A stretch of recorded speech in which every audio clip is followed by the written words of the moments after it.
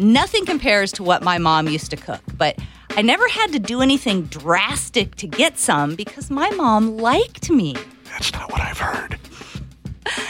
That wasn't the case with 23-year-old Don Chavez of Albuquerque, New Mexico. Ah, my old stomping ground.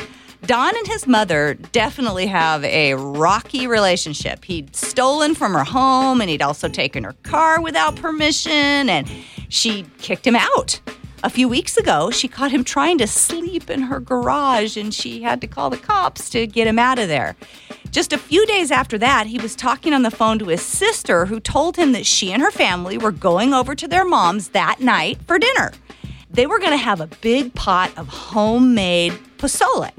That's a traditional Mexican stew made out of things like corn and meat and chili peppers, and it does sound really good. Unbelievable, yeah. And it was Don's most favorite meal in the whole world.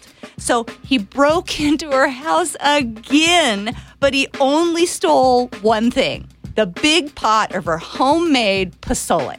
Apparently, he thought it was worth going to jail over because when his mom tried to stop him, he just got in his car with the entire soup pot filled up and drove away. Mom called the police. Don was arrested on Sunday for a felony burglary, and there's no word on what happened to that big old pot of pozole.